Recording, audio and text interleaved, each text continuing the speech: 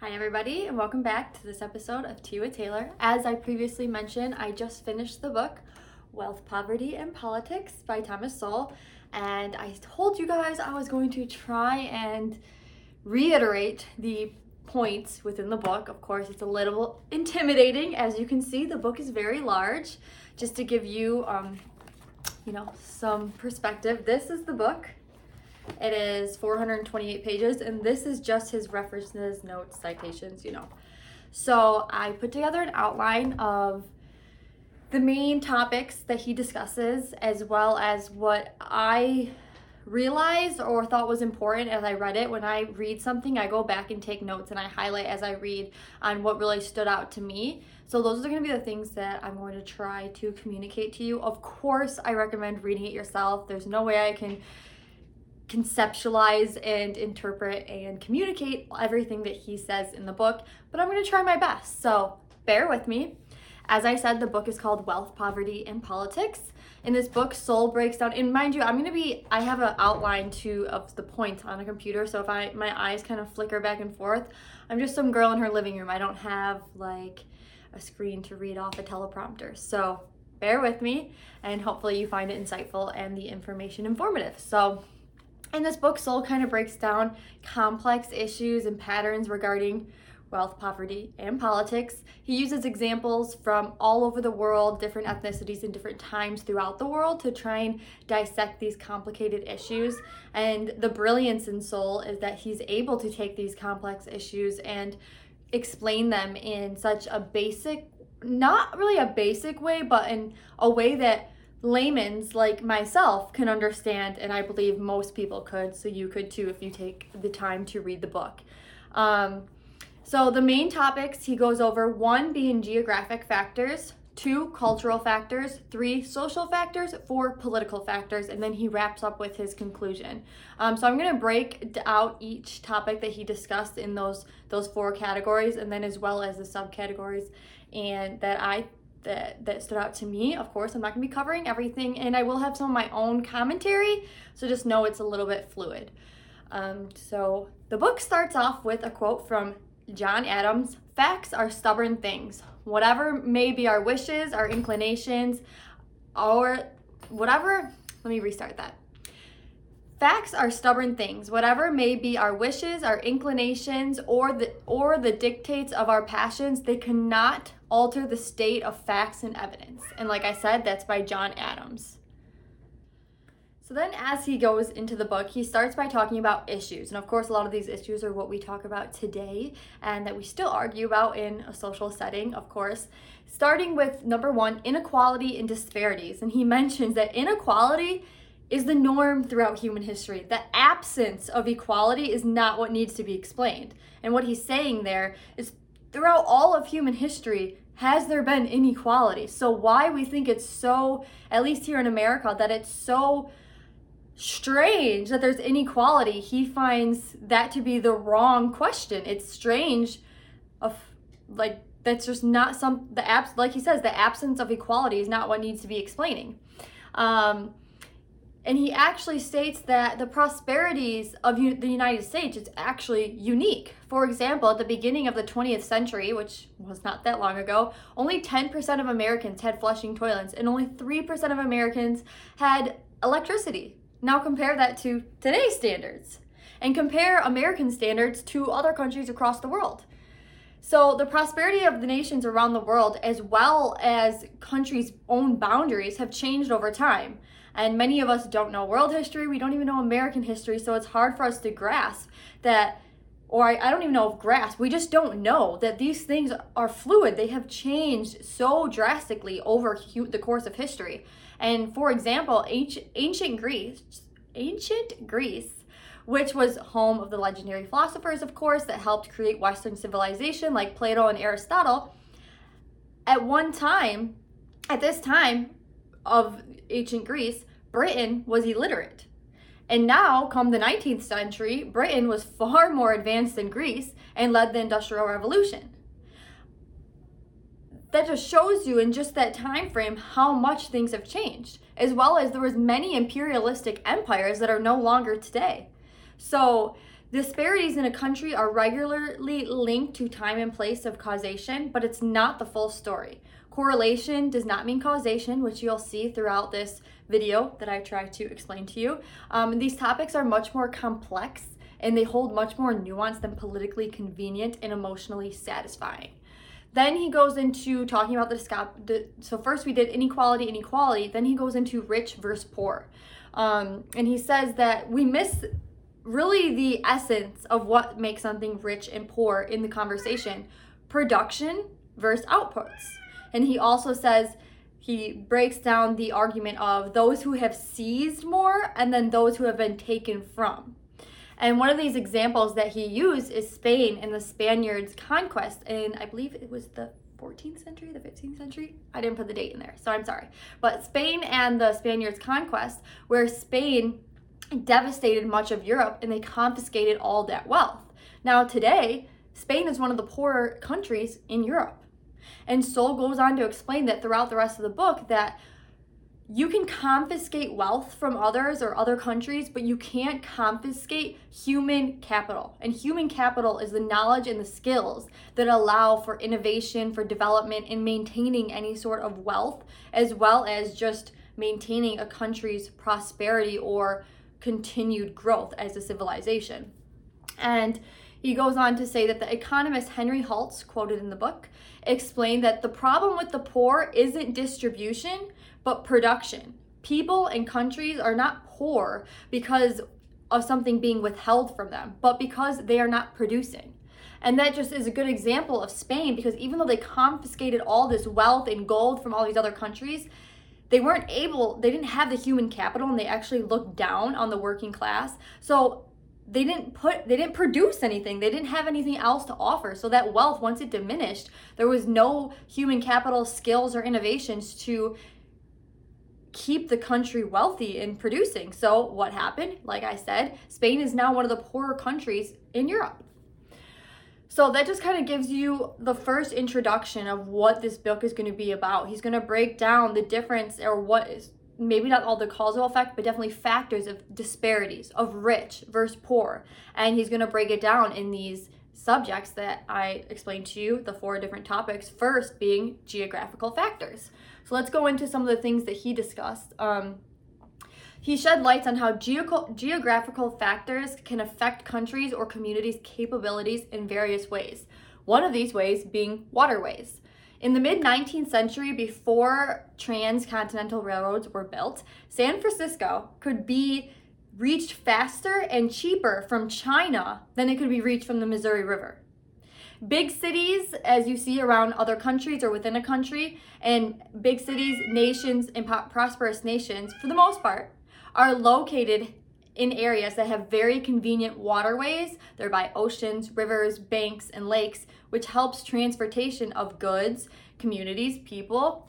And then he goes on to use examples of areas that waterways have helped as well as hindered the prosperity. One of those being Africa. Africa, which is 2 times larger than Europe, has a smaller coastline, making transportation difficult. And some of you guys were like, wait, what? But that's because Europe has a lot of twists and turns in their coastline, making navigability somewhat easier. And Africa also struggles with convenient, reliable, effective waterways. For example, many of the rivers are shallow, so to have the capabilities to have big boats that are transporting goods is difficult. Oceans, obviously, there's many different oceans, and they differ in their navigability as well as their fishing efficiencies or capabilities. So things like this affect a nation or a city or a community depending on where they're located. Of course, many of us don't even think about things like this, but Sowell breaks it down, of course, in such a brilliant way. He goes on to discuss lands, and obviously different types of lands and how they have affected the communities or countries around them. One of them being mountains, and mountains have hindered, obviously they have hindrances in their transportation capabilities. They're more isolated societies, and which causes an issue or an issue as far as transportation, education, and prosperity. And if you didn't know, 10% of the world's population lives in mountains, 90% of which is in Asia. Then he goes on to say natural resources, which is obviously within the land, which are not resources unless and until human beings learn how to find them and process them, which we see in many countries that are rich in natural resources but aren't rich they aren't rich as a country because they don't have the means or the human capital, or they have a political system that doesn't allow them to take advantage of the resources they have and then create wealth out of them. And I'm sure many of you guys could think of countries that are in that situation: Venezuela, Russia, a lot of the Middle East. So then he goes on to discuss that among geographical factors are also to be considered climate, animals, and disease. Climate, which is not a fixed factor, don't let people fool you. And this is a little bit of a example for the environmental extremists. I'm not even going to get into that. But for example, the Sahara Desert was not always a desert. And there's tropical animal fossils have been found in areas too cold to survive today. Centuries and millennia are small fractions of the time that Earth has existed. And we must not confuse climate and weather. And climate has always changed. As we know, there was once an ice age. So he also goes in to discuss temperatures and how they are influenced by water. Of course, if you're located near water, your temperatures vary differently than if you're inland. And how these climate zones have forced people to adapt to changing climates, which often led to them learning skills that other areas in more of a tropical climate wouldn't have. And one of these examples is that if you lived in a climate that you had a winter and a fall and you had seasons, people had to learn how to grow crops within certain time frames, as well as how to preserve them, teaching them self-discipline and the concept of saving and conserving perishables. So these people that adapted these skills then became more prosperous a lot of the times when they would go to tropical areas than the native borns, because they had these additional skills that they had to learn due to their previous climate that they lived in and how they had to survive as far as growing food and just surviving in a constantly changing temperate zone. He goes on to discuss animals and how certain parts of the world, especially back in history when we didn't have as easily, trains and cars and planes, well, they really had to rely on their animals. And so if a country lacked big beasts as far as animals, well, they lacked the ability for easy transportation for people or goods, or at least definitely those of heavy weight. And then as well as diseases, which has a large effect on Africa and much of their prosperity, because Africa consists of a lot of wetlands that are not often cultivated because of its tropical diseases like malaria and river blindness. So in the end, it's not climate, soil, disease itself, but the combination of all of them that can affect the interaction of these different geographical factors that can affect communities or countries. So that's just one thing that he goes over that affects, obviously, the situation within a country. Transportation and isolation. Throughout history, communities and societies have benefited from the inventions and knowledge of human capital of others. This has been done through transportation, goods, services, as well as migration from people of different areas of the world where they come together and bring their skills. And I would argue, obviously, that's a lot of the reason why America has such prosperity. We have people from all over the world that bring their different cultures and their skills, and then together we create a country that is so diverse, not only in ethnicities, but in knowledge. And he goes on to explain that knowledge and skills, as mentioned previously, natural resources are not resources until human beings have the knowledge to take advantage of those skills, find them, and use them. Another thing that can affect a country is language barriers. Economically, language barriers can affect, because if you have the inability to communicate with dominant economies like today, obviously the English language, if you're if you're dealing with commerce, is important to learn why many other countries teach English, as well as cohesion by lacking the ability to communicate to one another, people around you, that can cause friction within communities, and especially certain areas being tribal. If they can't communicate to one another, well, that's where a lot of the tension and friction comes within a country or within communities. And an example that he uses, again, being Africa, 50% larger than Europe, but it has 9 times the amount of languages. And of course, it's very large in the amount of countries, but it has so many languages, which is part of the reason why Africa has some of the complications that it does. So that's kind of the first part as far as geographical factors go. Then he continues on to part 2, which is culture and economics. And he explains culture and economics: customs, values, attitudes, and talents equal human capital. So first, which I think is very important, he says environment, and he makes a point to say define it. And a lot of the people that I listen to that are intelligent, they're very cautious about their words, and they always make an effort to define the terminology that is being used to make sure that they and the people they're speaking to or listening to are talking about the same thing. And I feel like that's missing a lot in our conversations. We don't even know if we're talking about the same thing. So he makes a point to define environment, and he says environment should be defined as what is going around a group plus what is going within a group. Creating groups have different cultures, beliefs, priorities, habits, etc. And these factors are just or more influential in culture as the surrounding writ large. And obviously, that is true. So it matters, of course, what's going on around you as far as your city or your state, but what's going on in your schools, in your community, in your house, that matters. That is part of environment. So he makes a point to say that when we're speaking about environment, we're speaking about the home too. We're not just speaking about the area, the proximity. And he goes on to explain different cultures that have succeeded versus others here in America. One of them being Cuban Americans, where doctors and lawyers fled Cuba to come to America for a better life, and they started working as dishwashers and delivering newspapers. They had a very humble culture, and this exodus began in 1959, and by 1990, their children were making more than $50,000 a year, twice as frequently as white Americans. So their culture within themselves really affected their success in the country. And my cat's going a little crazy. And then additionally, he discussed Britain and Italian immigrants versus Spain immigrants in Argentina.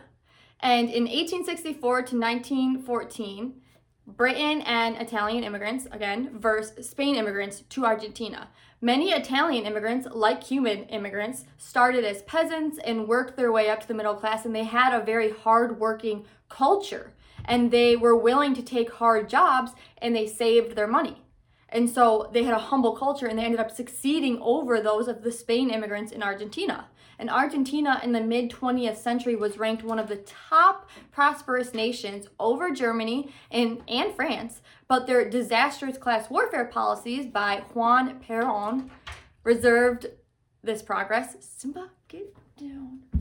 And he goes on to explain in the book that they started doing a class warfare. When the Italian immigrants were succeeding, they were starting to implement policies against them, which actually drove down the prosperity of Argentina as a whole, not just the Italian immigrants.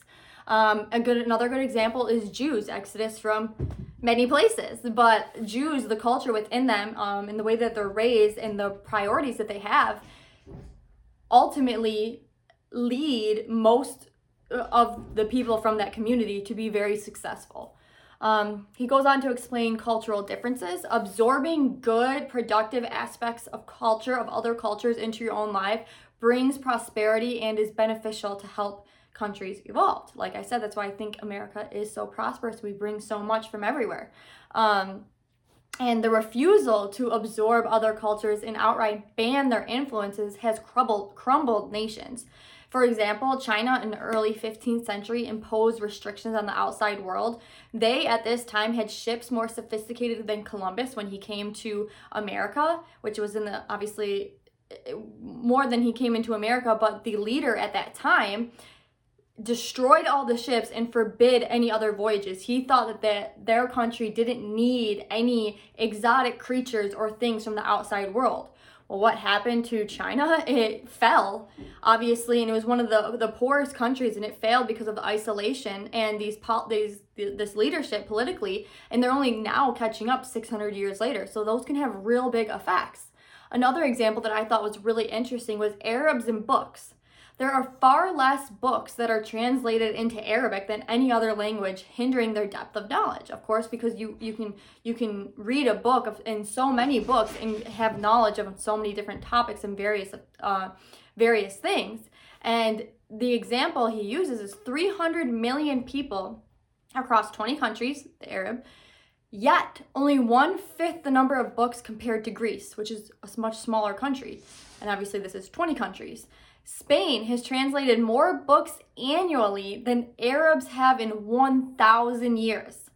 And lastly, his last example of this, of absorbing cultures that are good, well, then in Black America today, when they speak proper English, they're accused of acting white, which can hinder either them wanting to do that or their ability. It's good to speak proper English and to be cohesive within a community to succeed. Then carrying on to culture and progress. Economic progress depends on both tangible and intangible factors. And then he, of course, defines it. Tangible being geographical and existing physical wealth, and intangible being human capital. One of these intangible factors of human capital being trust and honesty, which is needed in a country in order to be prosperous. And a good example of this is like eBay and just online commerce. We do the transaction to trust that what we're paying for is what we're getting. And if it's not, then they're not going to be successful for very long because people aren't going to pay that. And I thought an interesting examples that he listed was Russia, which may be one of the most rich countries in terms of natural resources, but it's very corrupt as far as businesses crumble and trade is limited. And then compare that to Japan, who is limited natural resources, but is very prosperous, innovative, and trustworthy. And someone did, I didn't list exactly who did it, but they did a wallet experiment where they would leave wallets in certain countries and see how often they were returned. And America had a 67% return rate. Stockholm had 70%. Denmark and Norway had 100%, so they're very trustworthy nations. And then Mexico had 21%. Then another example that they used that I thought was interesting was parking tickets in New York City when they had the UN members come. Egypt had nearly 1,000 unpaid tickets. Every ticket that they've ever had, they never paid, versus Canada and Britain, who paid off every single ticket that they ever received. So human capital is, of course, what we also said, in the form of skills, and he puts emphasis that skills is different than education. Inventors like Edison had little education. The Wright brothers were high school dropouts. Gates and Dell were college dropouts. And I don't believe Elon Musk ever went to college or he was a dropout. So just showing that just because you have degrees doesn't mean you have skills. And we see that a lot today, that people are obtaining a lot of skills. Like America has given out obtaining a lot of degrees and lacking skills. We have given out more degrees, but we have a society that lacks skills and the ability to live real life, which we're seeing. And he goes what does that cultivate? Well, that cultivates people acquiring academic degrees without learning actual life skills, in a large portion of the population becoming 1, disappointed, 2, resentful, 3, negative impact and danger on society, and they are educated and unemployed, and then many of them get government jobs that are taxpayer funded, and they're resentful towards the system. And what does that happen? It causes what we're seeing today in our society, trying to tear down the system. Symbol. Okay. Yeah, sorry. That's my cat, likes to get into everything. I might edit this out, but he's being a little shit. Okay, now he's biting me because he wants to play. Are you serious? All right, sorry about that. Like I said, I'm just some girl in her living room.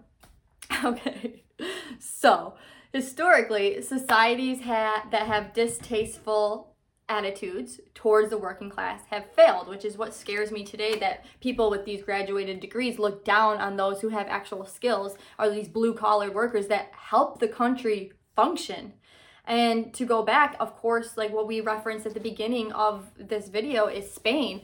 And they had a really aristocrat society who thought that the work was beneath them. And like I told you, they obtained all this wealth from these countries, but they weren't willing to work, so they weren't able to sustain it.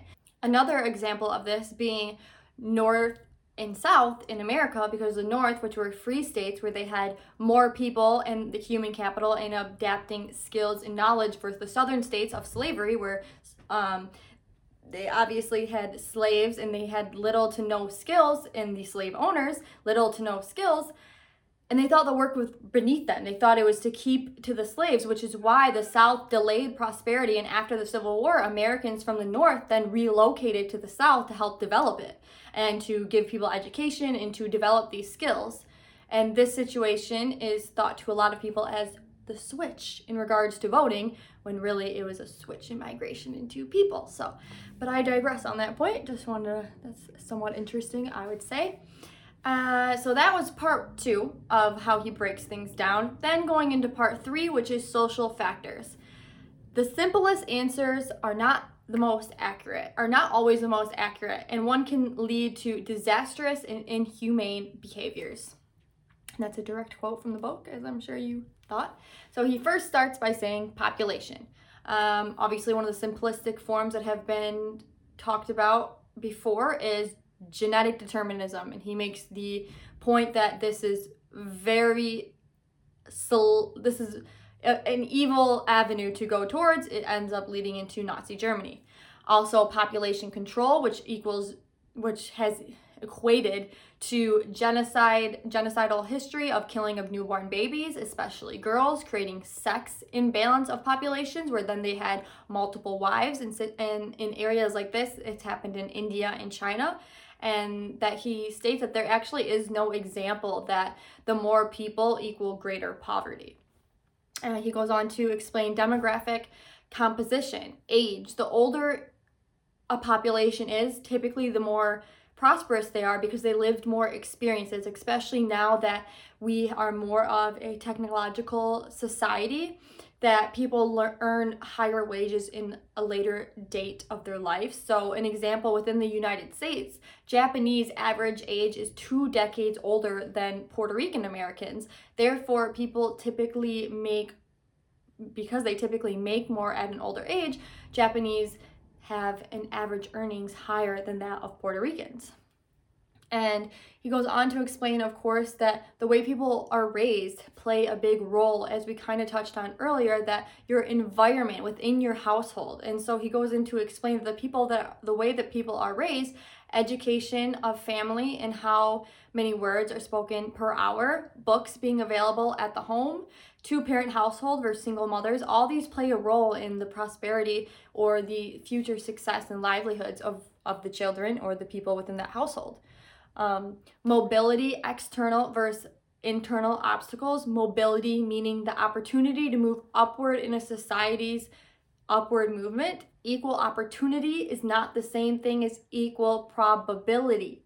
Low-income immigrants in America tend to do better over generations versus native-born, low-income Americans, and that's because their culture, their priorities, what they believe to be important, their work ethic. And he says that 70% of Americans will be in the top 20% at one point in their life. So he goes on to explain that privilege versus achievement, which I think we're missing in the conversation of public discourse today.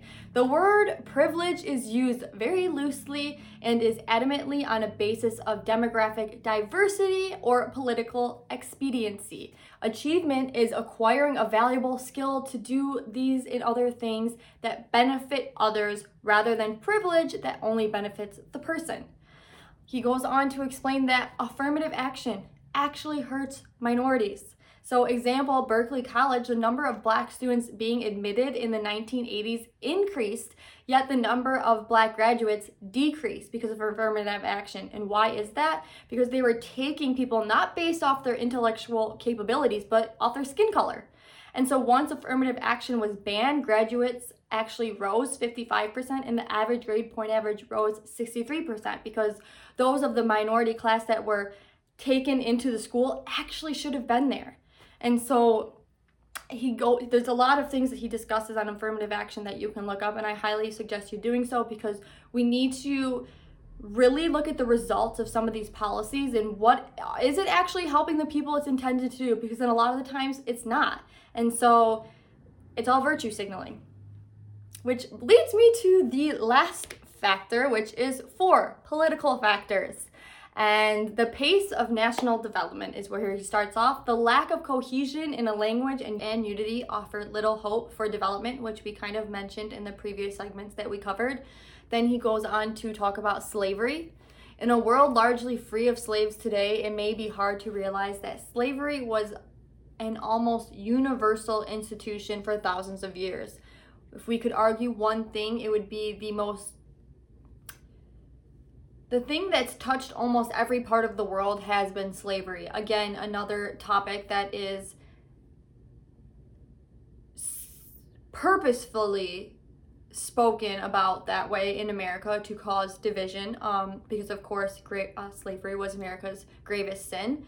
And that's not to say that it wasn't, and that's not to diminish the inhumane evils that happened during that time, but to also acknowledge that it happened all around the world. So it's not unique to America. What is unique to America is her freedoms and liberties and prosperity. So he goes on to just list some facts about slavery. China, in centuries past, being one of the largest and most comprehensive market, India has been estimated to have more slaves than that of the entire Western Hemisphere.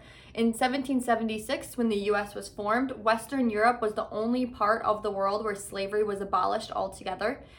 Over centuries, developing nations with large armies reduced the number of places that slavery could be raided, because they would always confiscate. They would raid countries and areas and then take their people and enslave them. Well, once your army and you had a more sufficient, sustainable, strong army, it prevented people from doing that because they weren't going to be able to confiscate your people and take you over once you had the ability to fight back. So he goes on to explain that nations enslaved other nations, society took over and enslaved other weaker societies. Another example he used, again, being Africa, sub-Sahara Africa, which consisted of many vulnerable societies, were raided and enslaved by other Africans. Then as international commerce expanded and transportation became easier and it became more economically feasible to transport slaves, they then sold their slaves over to North America, creating a racial difference between slave and dominant, which was prevalent obviously in early America. He goes on to again to list some additional facts, being pirates enslaved 1 million Europeans between 1500 and 1800, more than the number of African slaves transported to the United States. The Ottoman Empire enslaved Europeans. Societies around the world had slavery. It was the Western society that was the first to turn against slavery in the 19th century. Brazil was the last of the Western countries which ended slavery in 1888. And some societies in the Middle East and Africa with slavery throughout the 19th and 20th century and still remain having slavery today. So the claim that slavery was the basis for the prosperity in the United States is false, which he goes on to explain in more detail. The South, which is where slavery was concentrated for the most part, was the poorest region for centuries, both black and white. The South was under development in skill, education, and freedom, lacking the human capital. And only after slavery was abolished was the rise of the United States as an industrial power, which was primarily derived out of non-Southern states. And then after the abolition of slavery, the North and those of the Northern Americans and others came from those areas with their skills to then develop the southern states, bringing their skills and education, like we kind of discussed earlier. And that was kind of the migration of people that changed throughout the United States once slavery was abolished.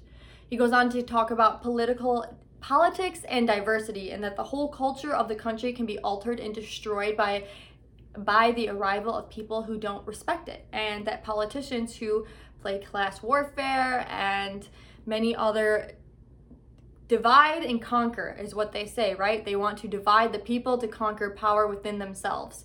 And he goes on to say that the role of government and the government can force or prohibit particular acts, but that is not the same thing as accomplishing larger purposes. Politics can create and exacerbate tensions. For example, Germany in 1930s and 40s was actually known as an accepting society, and then Hitler and they caused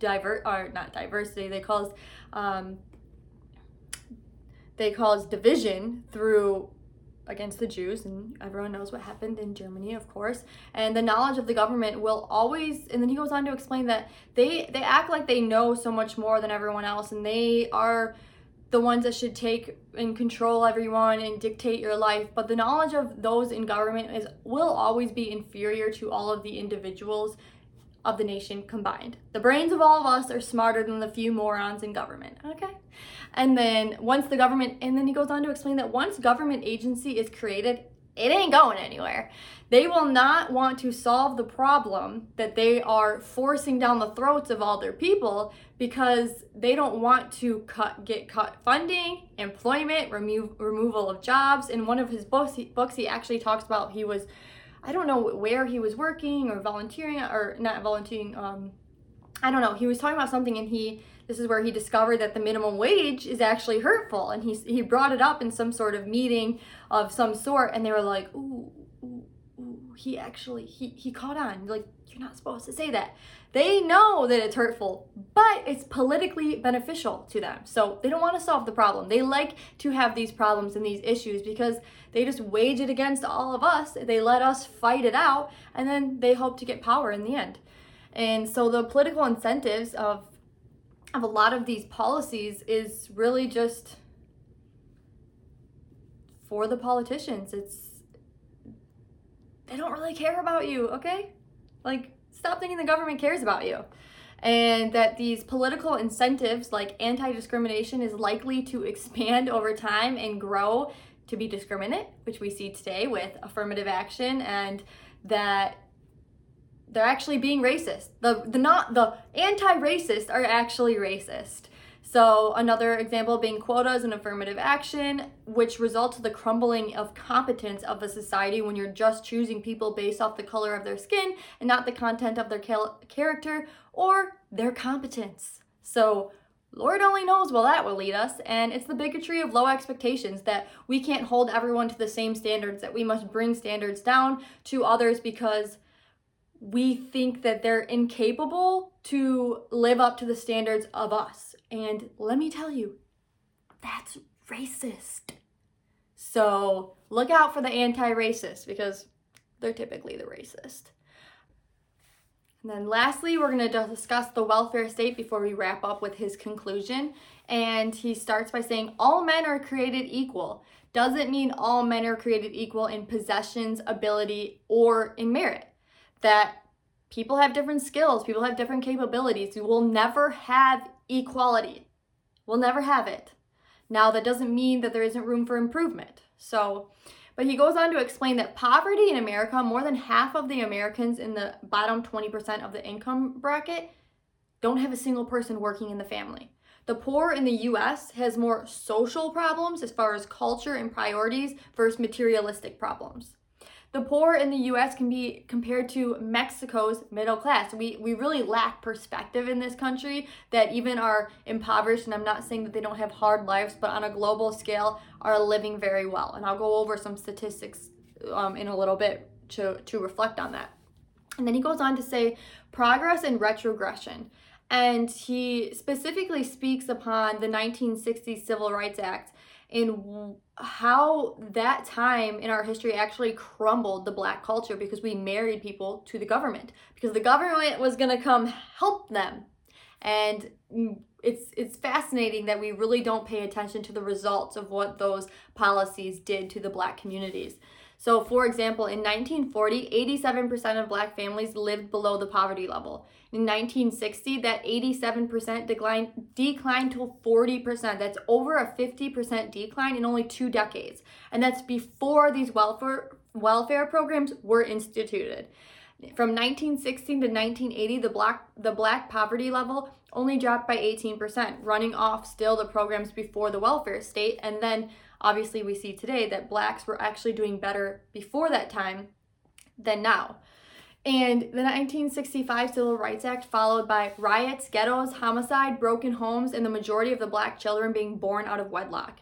There's a report which is in the 1920s, I believe it was about 20% of Black children were born out of wedlock, and this was not okay. This was like red flag, alarm. We need to solve this problem. Today, it's 74% of, I believe it's 71 or 74% of Black children are born out of wedlock.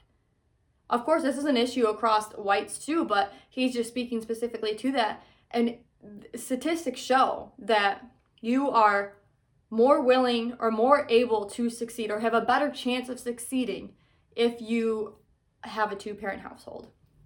So the welfare state created broken families by incentivizing mothers to marry themselves to the government to receive more money. You receive more money if the dad wasn't home. The legacy of welfare state has made generations of indoctrination, making them helpless, subsidized economically, counterproductive, and create socially destructive lifestyles. Creates a dependency voting constituency for the politicians, which they like. They're paranoid, they're resentful, and they make it easy to take advantage of their emotions, which we see all the time. If you're very emotional, you're easily manipulated. And this creates also a trap. The welfare state is a trap because the government gives you just enough to survive off of, and then the minute you start doing a little bit better and making some money for your life, they pull it. So people are like stuck. Do I stay on this just enough to survive? Because the minute I work, they pull it away from me, and it really does cause a trap within these communities, which is quite devastating. And then we're going to wrap up with part 5, the conclusion. So as he says, there isn't the reason for disparities among countries and within countries. Rather, there are many reasons, and some combined together cause the effects that we see today. Equality hasn't been available for all of human history. Neither has prosperity. What we see today is a miracle comparing to world history. Disparities, gaps, inequalities are noted as strange by today's standards or even sinister, yet they are the norm throughout human history. Prosperity is not. Culture, geography, politics, and human capital are all factors that play a role. Income statistics, and another thing is income statistics, when they speak about the poor versus the rich, are skewed because they talk about this as a fixed group of people, but really we should know that these people change over time. It's fluid. You go from one income bracket to another throughout the lifespan of American. And the 1%, 20%, they fail to mention that these groups of people are constantly changing. So don't give in to just the 1% or the 20%. And then, as we kind of said earlier, production is typically missing from these discussions. The question should be asked if those who make less are producing less, or are they producing anything at all? Mutual transactions of individuals should not be intervened by third parties that are armed with the government power, taking away the freedoms and individuals from us. We should be able to buy and sell and develop as we so choose, not having the government dictate how we should do it in what they would say, because of equality. That's what they use as an excuse to take away your freedoms and control your lives.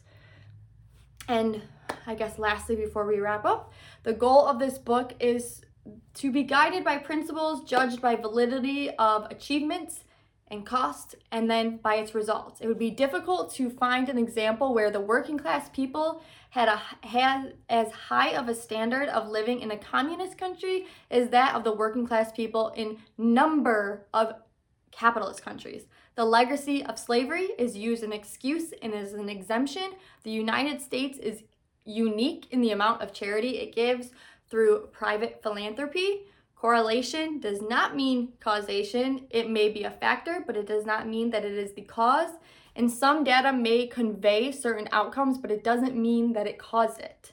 So, as I said, I was going to mention some stats so we can just get some perspective of how great America actually is. In 1990, 10% of Americans had flushing toilets versus 98% in 1997. That's only a 7-year difference. 3% had electric lighting versus 99% in 1997. 8% had central heating in 1990 versus 93% in 1997. 165 per 1,000 infant mortality rate in 1990 versus 7 per 1,000 in 1997. In 1910, 1% had automobiles versus 83% in 1983. In 1900, 5% had a phone versus 83 in 1970.